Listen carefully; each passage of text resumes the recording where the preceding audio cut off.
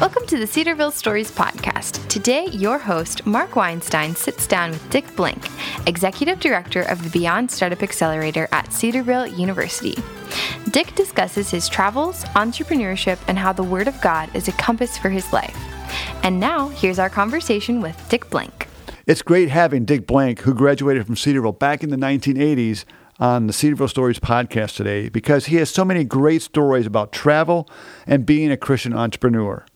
To start today's program, Dick, I'm interested in knowing what is harder, to start or sustain a new business as an entrepreneur.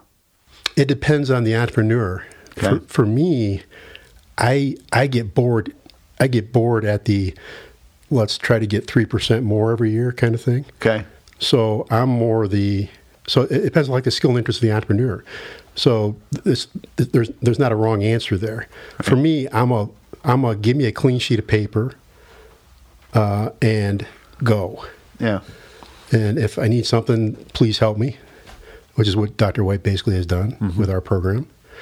And so it's very cool. Others, they like to take over when it's gone from clean sheet of paper to something on it to something that is already beginning to scale. Mm-hmm. And so it's becoming much more operational. So now we got to hire a lot more people. We got to build some structure. We got to build systems, process. That's still a very important entrepreneurial job. But for the right person, that is where they want to plug in. Yeah. You think of like Apple. Yeah. You know, Steve Jobs started it, and then they eventually brought in a guy from Pepsi to run it. And then they found out that, well, that was a bad mistake. We got to bring Steve back. Yeah. But, it's that kind of thing. So what in your background got you to be the clean piece of paper type of guy, not the sustainer type of guy? I have no idea.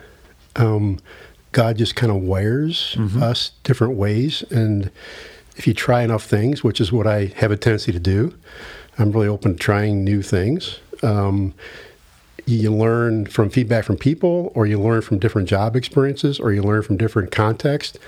And eventually something gives you some feedback that says, this is natural. You don't even have to think about it. Sure.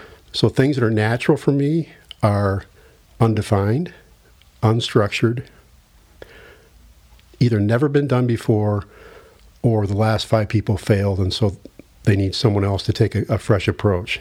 Those have been my job responsibilities for the last 30 years. Do you remember when that clicked in your mind, that's how you're wired? Do you remember a situation? Well, even when I was 18, if you remember from... I want to go there. Go ahead. Okay, Chapel, I put up a picture of a large sailing vessel, 150-foot mast, square rigger, teak decks, brass rails. We had no electronic equipment. All we had was a sextant, navigate by the stars. Right. So that means you're navigating when it's dark. You got to watch out for islands and land masses. So I sailed across the Atlantic with a few guys, and we found Cork, Ireland. And but at then that kind of gave me feedback to say I like to step into the unknown, and I'm okay with that. How do you navigate during the day? You can't see the stars as well. You do what's called dead reckoning. What's that? What is that? You avoid bumping into things. But so you take whatever your last point was during the night. So more about sailing than you want to know. But there are 2 twilights during the night. Most people don't know that. They think there's only one. There's a civil twilight and there's a nautical twilight. Okay. Nautical's in the evenings, civil's in like 3 o'clock in the morning. You take 2 fixes during the night. You usually have different watches, so somebody has to sleep. The last fix, the real fix you have a chart, and that's your point. And then you know what your course and speed is. Okay. You have general knowledge of wind direction, and you just continue to plot until the next night. There's a lot of variables. That's why you have to keep taking plots. So we went across Labrador, Greenland, Iceland. Eventually got our way to, did that a couple times. But just those kind of experiences, I was always willing to try new things. Not afraid of, I didn't necessarily get concerned about failure. Failed a lot too. But when you try new things, you learn a lot about yourself. And Also, when you're trying new things, stepping into the unknown, you realize that we have a God who is all powerful, all wise, and if we're doing things that are structured, predictable, been done before, sometimes we rely on ourselves versus God. So throughout my life, I've generally been thrust into situations that involved stepping into the unknown or turning around things that were broken that needed someone to come in and take a fresh perspective. That's been my job profile the whole time. It seems unusual for an 18-year-old or a 19-year-old, because at 18 you sailed from Connecticut to Bermuda, and 19 you did the transatlantic. Yep. It seems unusual for someone that young to take on such a daring adventure. What did you learn from all those experiences? I'm kind of an adventure person, so I'm a pilot also. So sailing, pilot, I do some rock climbing. I don't know, I just drawn to adventure. Did you grow up by water? Because you're from upstate New York. I grew up completely surrounded by land. In fact, I barely knew how to swim. Serious. By the time I was like 14, 15, almost kind of scared of the water. Right. Did you know how to swim when you were on these? Yeah. Okay. Yeah. Yes. At some point. So, I learned how to swim. We had a lake near the area that was had a beach for our school. Dad was a pastor. My dad and mom pastored tiny churches. So I was living in these really small towns, graduating class of 50 in high school. No real advantages. So I don't know. We just always like to try new things. I'm drawn to it. Even what we're doing here at Cedarville right now, this little project is really a very, very new thing. Yeah. And we pretty much took a clean sheet of paper. And that just energizes you, and then you bring people alongside you to help achieve what the Lord puts on your heart. And at some point, I'll probably work myself out of a job, and there'll be great people who can take it forward and run with it. But probably for a couple of years now, we're in total launch mode. That's great. I want to go back to the sailing experiences, and then your point where you said that you navigated by the stars. So let's take that analogy. When you're out on the boat and you're navigating by the stars and you don't see any land, you can get disoriented very easily. So you had your navigation system was the sky. Transfer that into life. What compass today guides you? Yeah, that's a great question. You may find this answer interesting. One of the byproducts of always trying new things and exploring and doing things that haven't been done before, or doing things that have been broken a few times, and kind of taking the risk to kind of step into the unknown, is you need you need help, you need a compass. I didn't always have mentors available around me that had tried or done what I was doing. At some point, you reach a certain point of responsibility where there aren't a lot of mentors, correct, and particularly Christian ones. So I found myself taking a discipline that I learned at Cedarville University. Actually, I don't know if it's still the case, but when I was a student here, everyone had to read through the Bible once. Really? Okay. When they went to Old Testament and New Testament, as I remember. Okay. I don't know if that's still the case. So that was kind of the first time I've gone in a year through. And probably for the last 25 or 30 years consecutively, I've read the Bible through each year, varying kinds of programs, either chronological or topical or book by book. And what that provided me is I was always traveling around the world or around the country, business things and all that.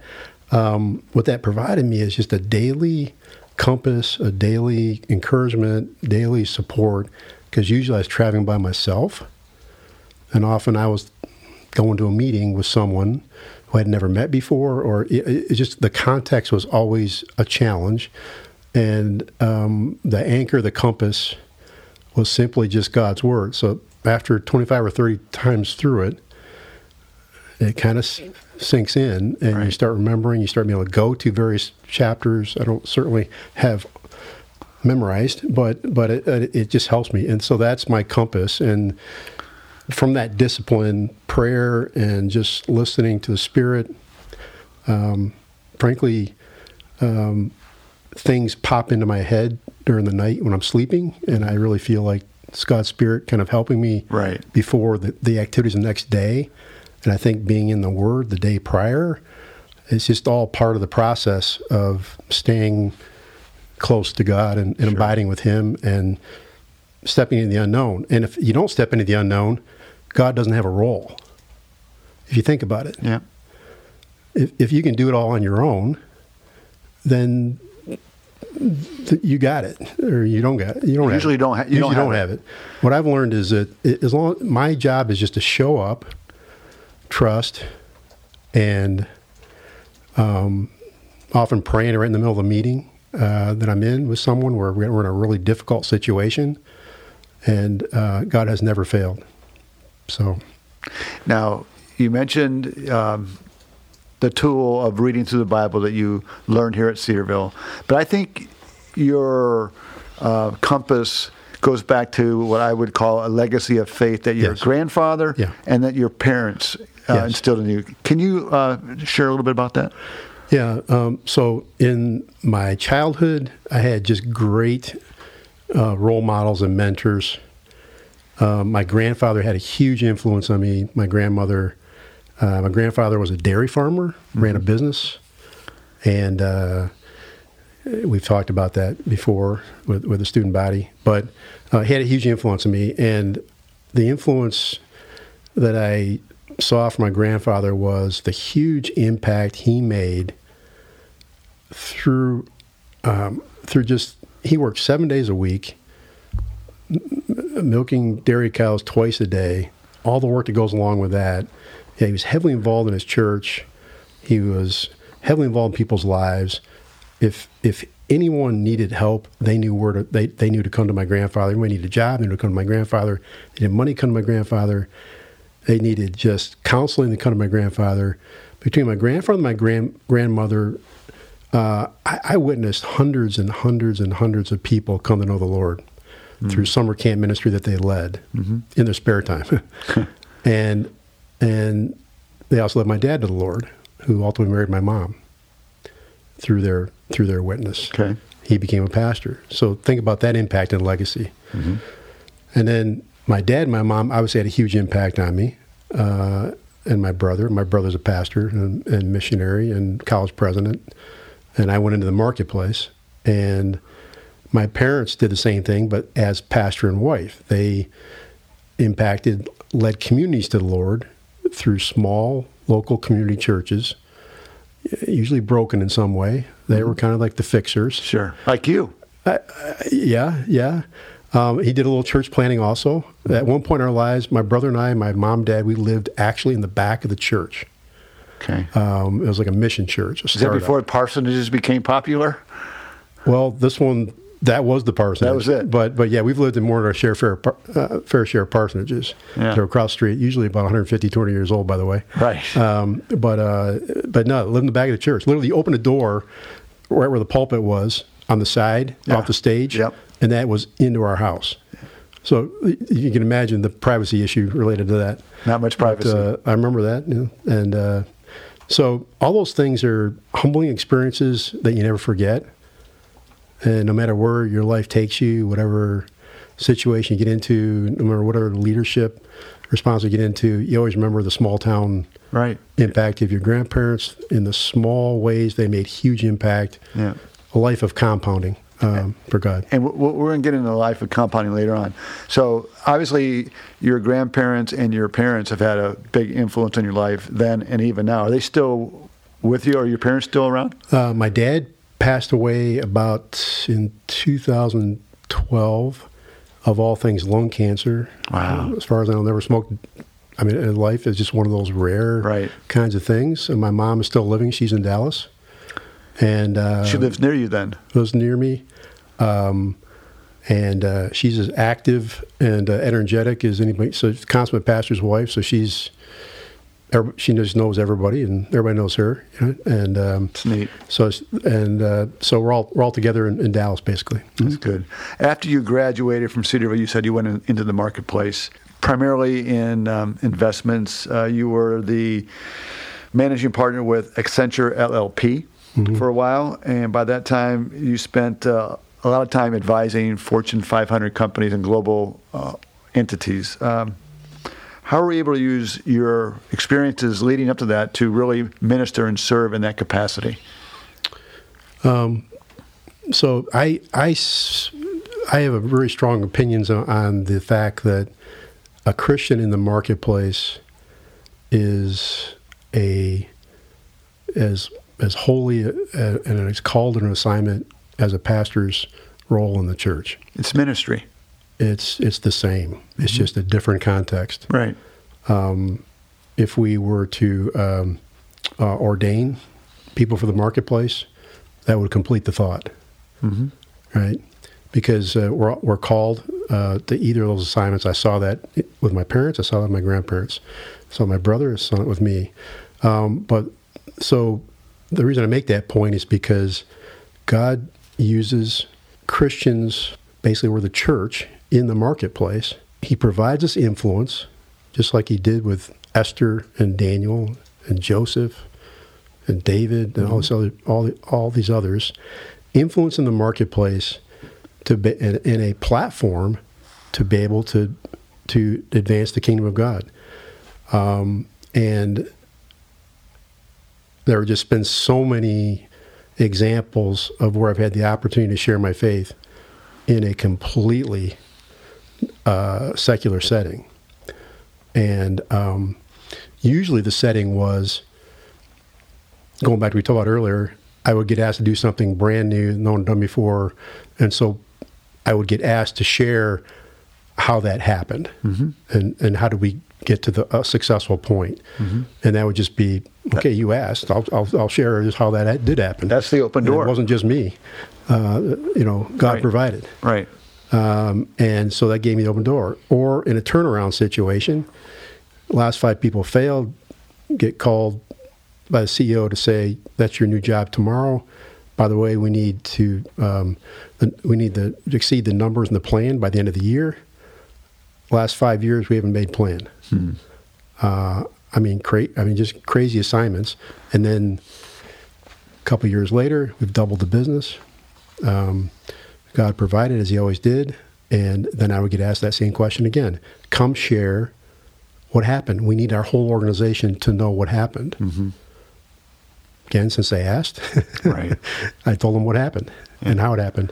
And that's just a great, basically I had a pulpit. Right.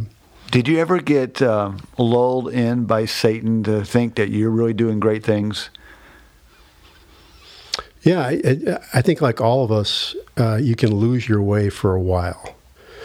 This goes back to the reason that I just had to be in the Bible all the time. There were times when I was so busy traveling. There was a few times I literally had to travel completely around the world on one singular continuous trip. Visiting clients, visiting our people, things like that. And you can lose your way. If you get in other words, you get pulled out of community. And so always had to watch for that. I've maintained a very small number of very close friends for a number of years. That's been very important. Maintain, obviously, relations with my family. So I have accountability points, but you can lose your way. And all of us get caught up in moments of pride. Dick, thanks for joining me this week on the Cedarville Stories podcast. I really loved hearing about your travels, your adventure, and your adventurous life. Let's come together next week and hear part 2 of your great story. Thank you for listening to the Cedarville Stories podcast, brought to you by Cedarville University. If you were encouraged by today's episode, share it with a friend. please rate and review this podcast on your favorite podcast provider. And connect with us at Cedarville on Twitter, Instagram, and Facebook. And be sure to come back next week when we'll hear another inspiring Cedarville story for God's glory.